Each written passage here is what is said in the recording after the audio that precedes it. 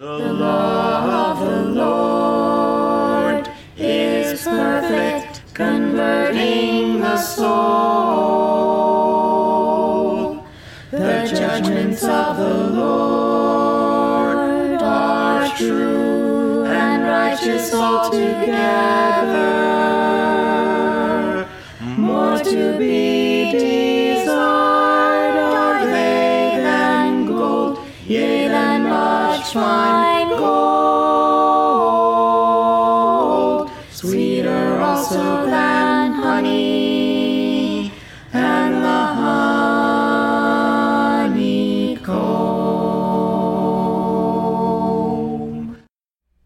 Welcome to the Believe and Follow podcast. I'm your host, James Rattazzi.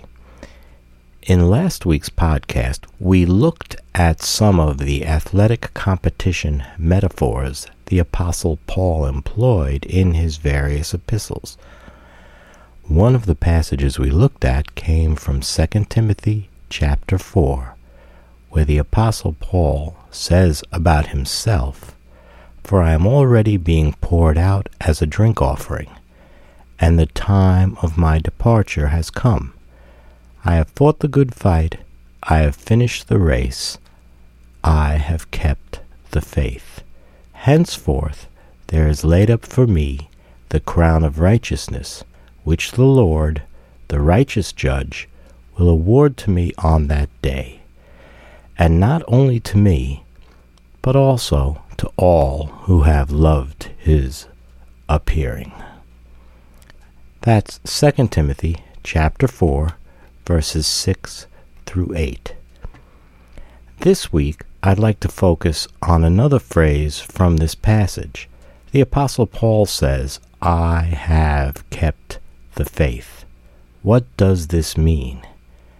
Now, I've heard some say that this means I have kept my personal belief in Jesus Christ. This is part of it, but what the Apostle is saying here is much larger than that. Notice he doesn't say, "I have kept my faith." He says, "I have kept the faith." Also, keeping the faith is not making things up. Many view religious activity as people holding to rituals and traditions that other people have made up. Now, to be perfectly candid, these days, that is what most religious activity is. That sort of religion is not keeping the faith. I often refer to the warnings that Jesus Christ spoke that are recorded in Mark chapter 7, where Jesus condemns the kind of thing that most religion practiced today has devolved into. Let's listen to this conversation, which also looks at some verses from Jude, to hopefully shed some light on this, and after that, I will have some additional observations. Did you put any thought into the idea of keeping the faith, what that's all about? No. Sorry. You want to read Jude verses 1 through 3, and we'll converse a little bit on that stuff? Okay. Jude, a servant of Jesus Christ and brother of James, to those who are called, beloved in God the Father, and kept for Jesus Christ. May mercy, peace, and love be multiplied to you. Beloved, although I am very eager to write to you about our common salvation, I found it necessary to write an appealing to you to contend for the faith that was once for all delivered to the saints. What's Jude saying? It seems to be that he's saying that people have been, again, trying to change,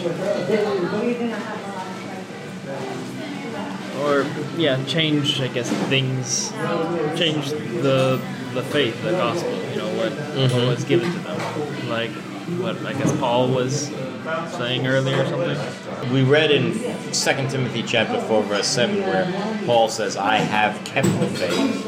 The discussion we were having is, what do you think that means when he says, "I have kept the faith"? So to contend for the faith. So Yeah. usually that means Right, that's the way something Jude like puts it, yeah. to fight for, or to make sure that you're that it's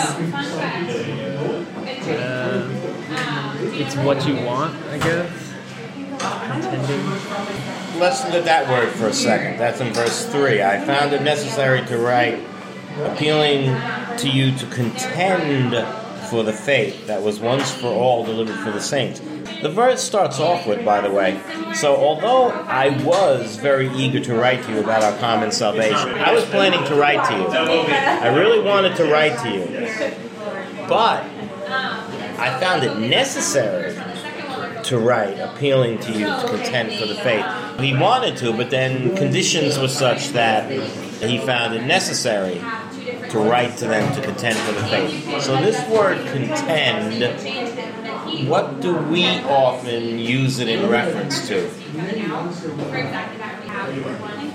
You're saying like I hold you in contempt? Is that? No, that's not. It's a different word. That's contempt. It's often used, think of the noun form of the word, contender. So sports is what I would think. Yeah, exactly. Like boxing, right? Someone who's the number one contender for the heavyweight crown. He's not the champ, but he's fighting for that position.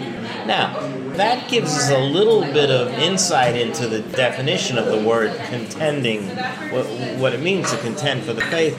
Let's say, hypothetically, I'm the number one contender, and you're the champ. We're about to have a boxing match.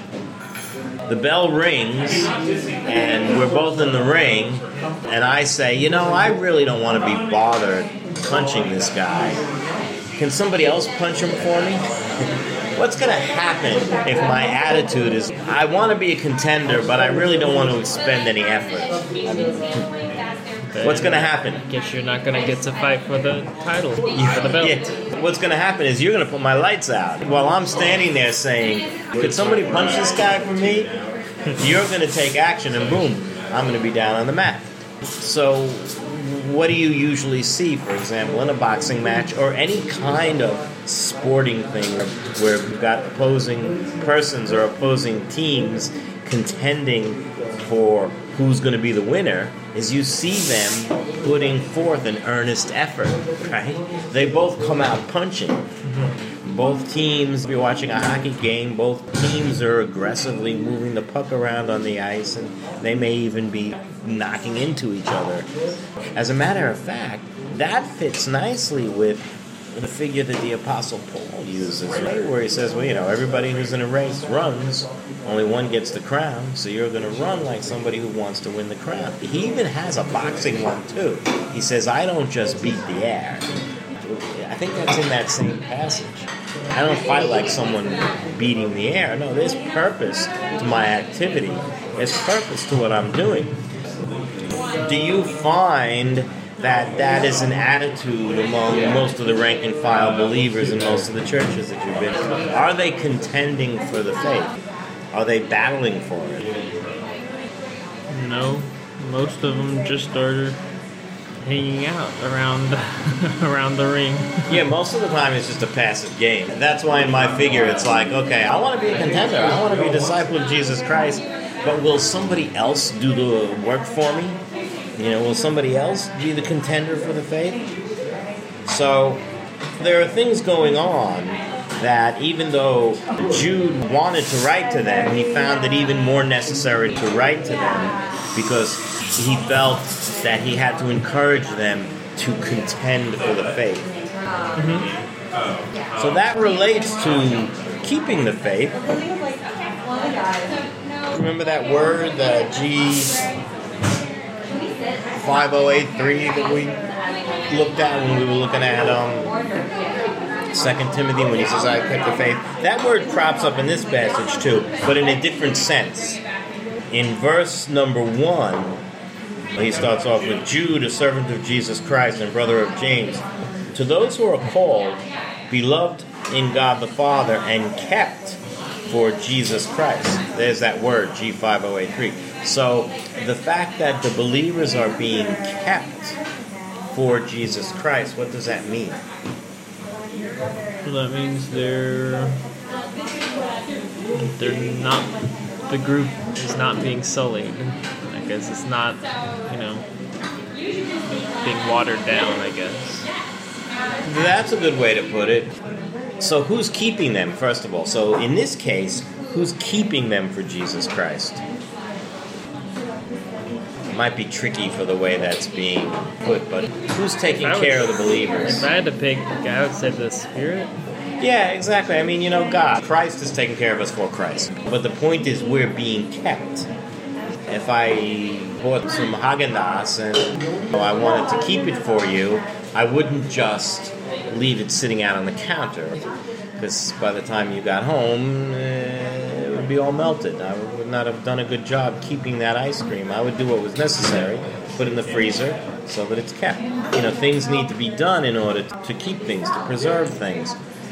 So the individual believers are being kept, and the individual believers are also being encouraged to contend for the faith, or, like the Apostle Paul put it, to keep the faith.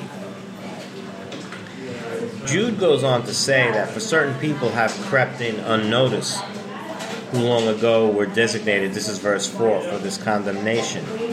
Ungodly people who pervert the grace of our God into sensuality and deny our only Master and Lord Jesus Christ. So, perverting the grace, what are they doing? When you pervert something, what are you doing to it? It's the opposite of keeping it pure. I guess. Yeah, exactly. In fact, I might say something and you might misapply what I've said. This happens all the time in politics. You're perverting what I just said. And people speaking perverse things, just twisting things up. The people who are not contending for the faith, but the people who are attacking it, the people who are perverting it, the Bible always gives them an evil motivation. You notice that? We often, when we hear somebody teaching something that's incorrect these days, we might be inclined to give them the benefit of the doubt. Well, this guy just wasn't taught correctly. This guy just doesn't understand. I'm sure he means well, but he's not teaching the right thing. Well, the Bible doesn't say that about people who are teaching error, or people who are perverting the faith. The last time we talked about this, I asked a question about what are some of the things the Apostle Paul did to keep the faith, and one of them we mentioned was about when he was correcting the people in Antioch and then also in Galatia about adding to the gospel the necessity to circumcise the Gentiles, and he made a very strong point. But also, I thought of another one too. In Acts chapter 20, and this is another passage that's a later passage for the Apostle Paul, and he's not going to be seeing them again, and so he calls to the elders in Ephesus and he warns them. He says in verse 30 of Acts chapter 20, and from among your own selves, I think the NIV says, and from your own number, will arise men speaking twisted things, right, perverse things, to draw away the disciples after them. So that's appending a motive. It's kind of like, don't follow Jesus Christ, follow me. That's the motive he's thinking that people perverting the gospel for, right? Mm-hmm. And so he says, therefore, be alert, remembering that for 3 years I did not cease night or day to admonish everyone with tears. That's him keeping the faith. If someone's admonishing somebody with tears, how committed to their admonishing are they being? Probably pretty committed. Yeah. And this is another attitude that we have a difficult time with. He says, and from among your own selves. So what does that mean? So people who either were or profess to be Christians? Yeah, members of the church. So someone may have been at one time a member in good standing, but he might start speaking twisted things. And this is the Apostle Paul warning the churches not very many years after This is still the apostolic age. This is still during that first 100 years of the church. He's warning them about this. How many churches do you know of where they're being alert for people among their own number? Probably almost none of them.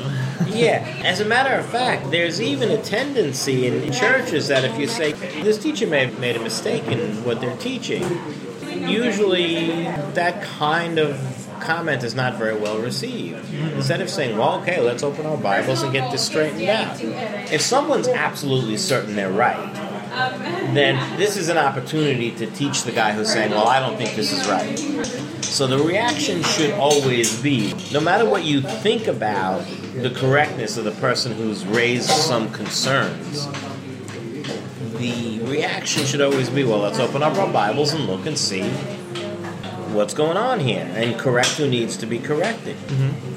Especially since it's not a very big leap from what the Apostle Paul is saying here to us saying, well, we've got to be doing that ourselves. Yeah. Thoughts, questions, comments, concerns? I mean, something like this occurred at my last church that I came from before I moved here. Right. Where, like, there were other things also attached to it, but there were definitely some things that people weren't sure was correct teaching at the time, and I didn't see any kind of effort into either side of trying to, come together and figure it out. They just drew battle lines almost.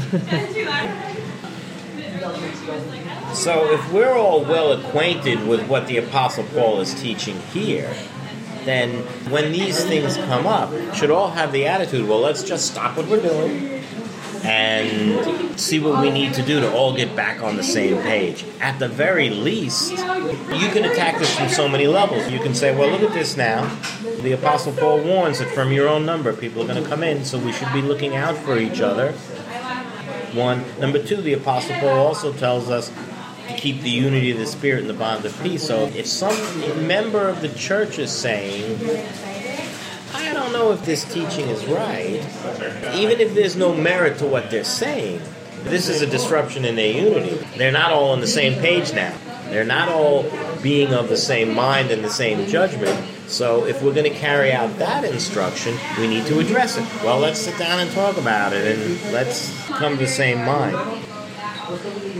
So if you don't do that, are you keeping the faith? I don't think so. No, you're allowing it to rot. You're allowing it to spoil. It's like you buy a piece of meat and you just leave it out and put it on the counter. What's going to be the condition of that piece of meat the next day if you've left it out on the counter? It's going to be ruined. Is it going to be edible? If you need to sniff it, what's it going to smell like? Something your dog would. You haven't kept that piece of meat in an appropriate way, so it's fit for your consumption. There are a bajillion examples of this sort of thing, but this was a major part of the Apostle Paul's teaching, and this was a major part of the events that we see recorded in the New Testament. There are all these various examples of keeping the faith. So it's not just, even though the Apostle Paul went about preaching the gospel and making sure people got baptized, converting people, making disciples, that wasn't the whole story. The whole story wasn't, okay, you're baptized, you're fine, now just continue doing what you think is right. No, that's not where it ended. There were people who were converted, and they had started to make mistakes. They started to do things wrong. Some of them there was a good turnout, some of them not such a good turnout. But the point is, that's pretty much outside of converting people and explaining the facts of the gospel. That's the other major thing that's going on in the New Testament is this contending for the faith. And you see in Revelation, the second and the third chapter, that there was a variety of different challenges happening to the various churches. Now, if we understand what keeping the faith is, what do we need to do in order to do our bit to keep the faith? First, we have to make sure that we know, we're sure we know what it is, and then to encourage, people that we're interacting with that are Christians to do the same, and then I guess as a hopefully last resort, if they don't, then do that whole section of have nothing to do with them.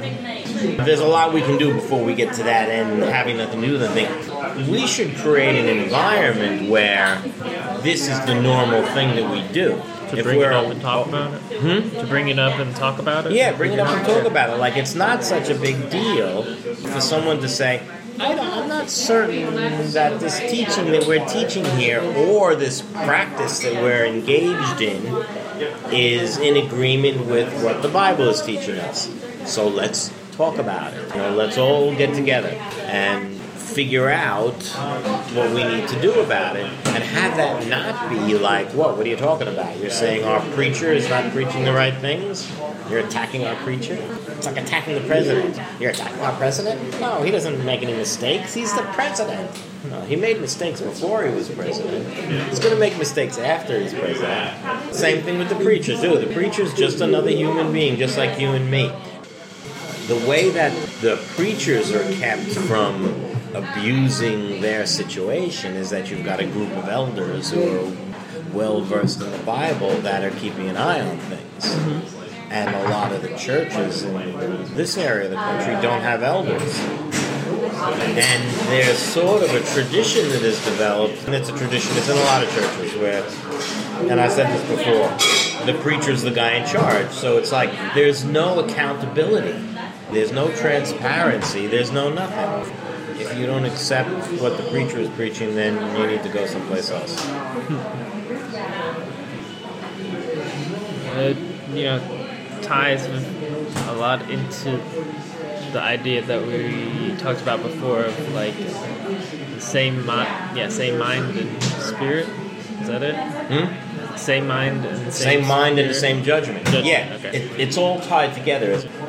It's too bad I didn't have this connection right at my fingertips when I was dealing with this before, because people get tired of me quoting 1 Corinthians chapter 1, verse 10, saying that we should be united in the same mind and the same judgment, although the reason why, if somebody's repeating something to you over and over again, it's because why?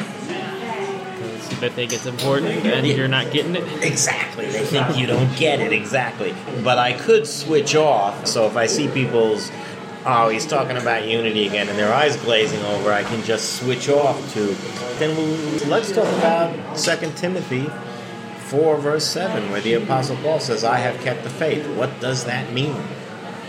There's another issue in the Jude passage.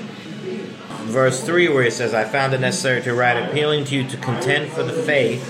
And then the last clause of this verse, that was once for all delivered to the saints. What does that mean? I guess my mind jumps to maybe a lot of them or maybe that part is for the people who didn't, or who thought that there's something else coming after Jesus, I guess. Mm-hmm. That's a good point.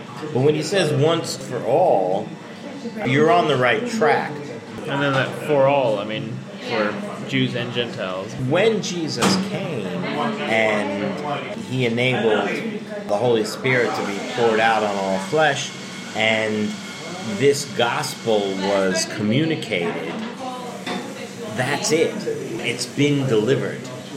It's once for all. It's not going to be new gospels. There's not going to be any changes or amendments to it, and it's not going to be delivered again. And that connects with Ephesians chapter 4, where it says, eager to maintain the unity of the Spirit and the bond of peace.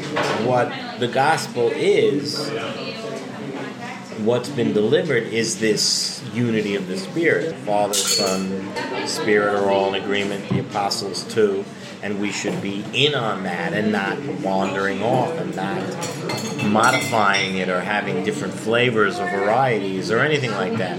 There should be no divisions among us. So when he says, yeah, once for all, this is it. I'm giving you this thing, you need to keep it. Here's your entire food supply. You're not going to lose it. Oh, well, we lost it. Can you give us another one? No, it's been delivered once for all. You have it. So that's why you need to contend for it. You need to keep it. You need to maintain it. The trick for us 2,000 years later, almost 2,000 years later, is to first of all figure out how to get ourselves to that place that Jude is talking about here, that the Apostle Paul and the Apostle Peter and Jesus were talking about, this unity of the Spirit, this pure message of the gospel. Get to that and understand that, and then do our job to keep it. Do our job to maintain it. So first we have to get ourselves to where it is, because I've said this before, the first time I read that passage about maintaining the unity of the Spirit in the bond of peace, my first thought was, wait a second, I don't see any unity of the Spirit. All I see is division and variety, and I don't see what you're talking about here. Where do I find this unity of the Spirit? How do I get to where that is so that I can keep it? How do I get it so I can keep it first? How do I do that? How do you get it? The unity? Yeah. I mean, like earlier, you got to know what it is that you want to be unified about, which is, found in the Bible. Right. And then, I guess, find people who also want to do that same idea. So this all revolves around the Word of God, because Jesus is the Word. And that's what this Word was here for, to give us the gospel. So what if I'm like, well, I'm not much of a reader, and I'm not really interested in familiarizing myself with this Bible. Is there another way I can do this? Oh, is there? I thought that was rhetorical. I mean, it could have been, right? But let's say I pose it as a question. Is there another way? The fact that you took it as rhetorical. Not that I know of. Not that I know of. Right. Not that as I don't think anybody has known of. What if I said, well, Jeremy seems to know what he's talking about. Jeremy seems to be a skilled Bible person. I'll just follow him so I don't have to go through all the bother of reading it for myself. I'm sure he's got it right. Is there anything wrong with that? All people are fallible and all people are biased. Yeah. No matter how good they hope to be. And so putting your trust in a person is very, very iffy. Dangerous. Yeah. And a lot of people do that, though, right? A lot of people do. Get impressed by a person and say, oh, this person really knows what they're talking about. I'm going to follow him. Here's the other thought that pops into my head. How are you going to know that this person knows what he's talking about if you don't know? If you're not familiar with the topic that he's talking on, then if he speaks with sufficient authority and gravitas, you're going to assume. Doesn't that happen all the time? If somebody just says something, it doesn't matter if they have the authority or not. If you pick something up on this table and you heard a voice behind you that said, put that down, you'd probably put it down immediately. Probably. And then you turn around and say, wait a second, that guy just walked in, Preachers are so well trained in this too, speaking with a great deal of authority and gravitas. They're expected to be the head, so they act like it, and then other people want them to be. It's a cycle, that feeds itself. Exactly, it's a cycle that feeds itself. The corollary to this idea, how are you going to know if you're not familiar with the Bible that someone is teaching the correct thing? So you can figure out who you might be able to listen to. The corollary to that is, if you're taught by somebody, and that somebody is teaching error, well, the error they're teaching you think is the right thing. So you don't have a problem with what they're teaching because you've been trained up by them. So then if somebody comes along and says, wait a second, I don't think this guy's right, you're going to take it personal. You're going to say, wait a second, I believe exactly what he's teaching. So if somebody says to you, why are you reading the Bible all the time, what are you going to say to them? Because so that I know what to believe in, for myself. And at least I've had a chance to reason it through myself instead of just taking somebody else's word for it. Yeah, exactly. And it's the Word of God. Why wouldn't you read it? It's just like, what if you came home one time and there was a messenger parcel on the kitchen counter, and you say to your roommate, "What's this?" Special messenger came and delivered this note for you from the president. Are you going to be like, "Oh, well, Jeopardy's coming on, I'll read this later"? Some people would. Some people might, yeah. But chances are, you're going to tear into that puppy and you're going to be very interested in knowing the message the president has from you. Well, God is much more important than the president. The letter of Jude is a pretty short letter. It's just one chapter. It's pretty much all about this contending for the faith. A related expression occurred to me that I did not think of during this conversation. Maybe it occurred to you also. I haven't heard this much lately, but concerning the final resolution of a matter, one might say, we're going to settle this once and for all. That is to say, in other words, this is it. We're done. I Googled the phrase once and for all and found this definition. Now and for the last time, finally. This is exactly what is being said in Jude 3 and elsewhere in the New Testament. All the more reason for us to clearly understand what the Apostle Paul is talking about in 2 Timothy chapter 4, verse 7, when he declares, "I have kept the faith." This faith that was delivered to us once and for all, finally and for the last time, by Jesus through his apostles, needs to be kept. The word translated kept here and in Jude 1, and also as keep or maintain in Ephesians chapter 4, verse 3 that I'm always quoting, is the same word in the Greek. Strong's number G5083. And this word means to attend to carefully, take care of, to guard. Every one of us has this responsibility. And how are we to know that we have this responsibility if we pay no attention to God's word? We will be judged in the end by the job we did in keeping the faith. In other words, we will be judged in the end by how carefully we attended to, took care of, guarded the faith. How many of us will be able to honestly declare at the end of our lives, as the Apostle Paul did, "I have fought the good fight, I have finished the race, I have kept the faith. Henceforth there is laid up for me the crown of righteousness, which the Lord, the righteous judge, will award to me on that day, and not only to me, but also to all who have loved his appearing." Not deja vu, I ended last week's podcast similarly. It's that important. If you have any questions, comments, or concerns, or even if you have any helpful suggestions, please feel free to email me at james@believeandfollow.org. That's all for now. Goodbye, and God bless. The law of the Lord is perfect, converting the soul.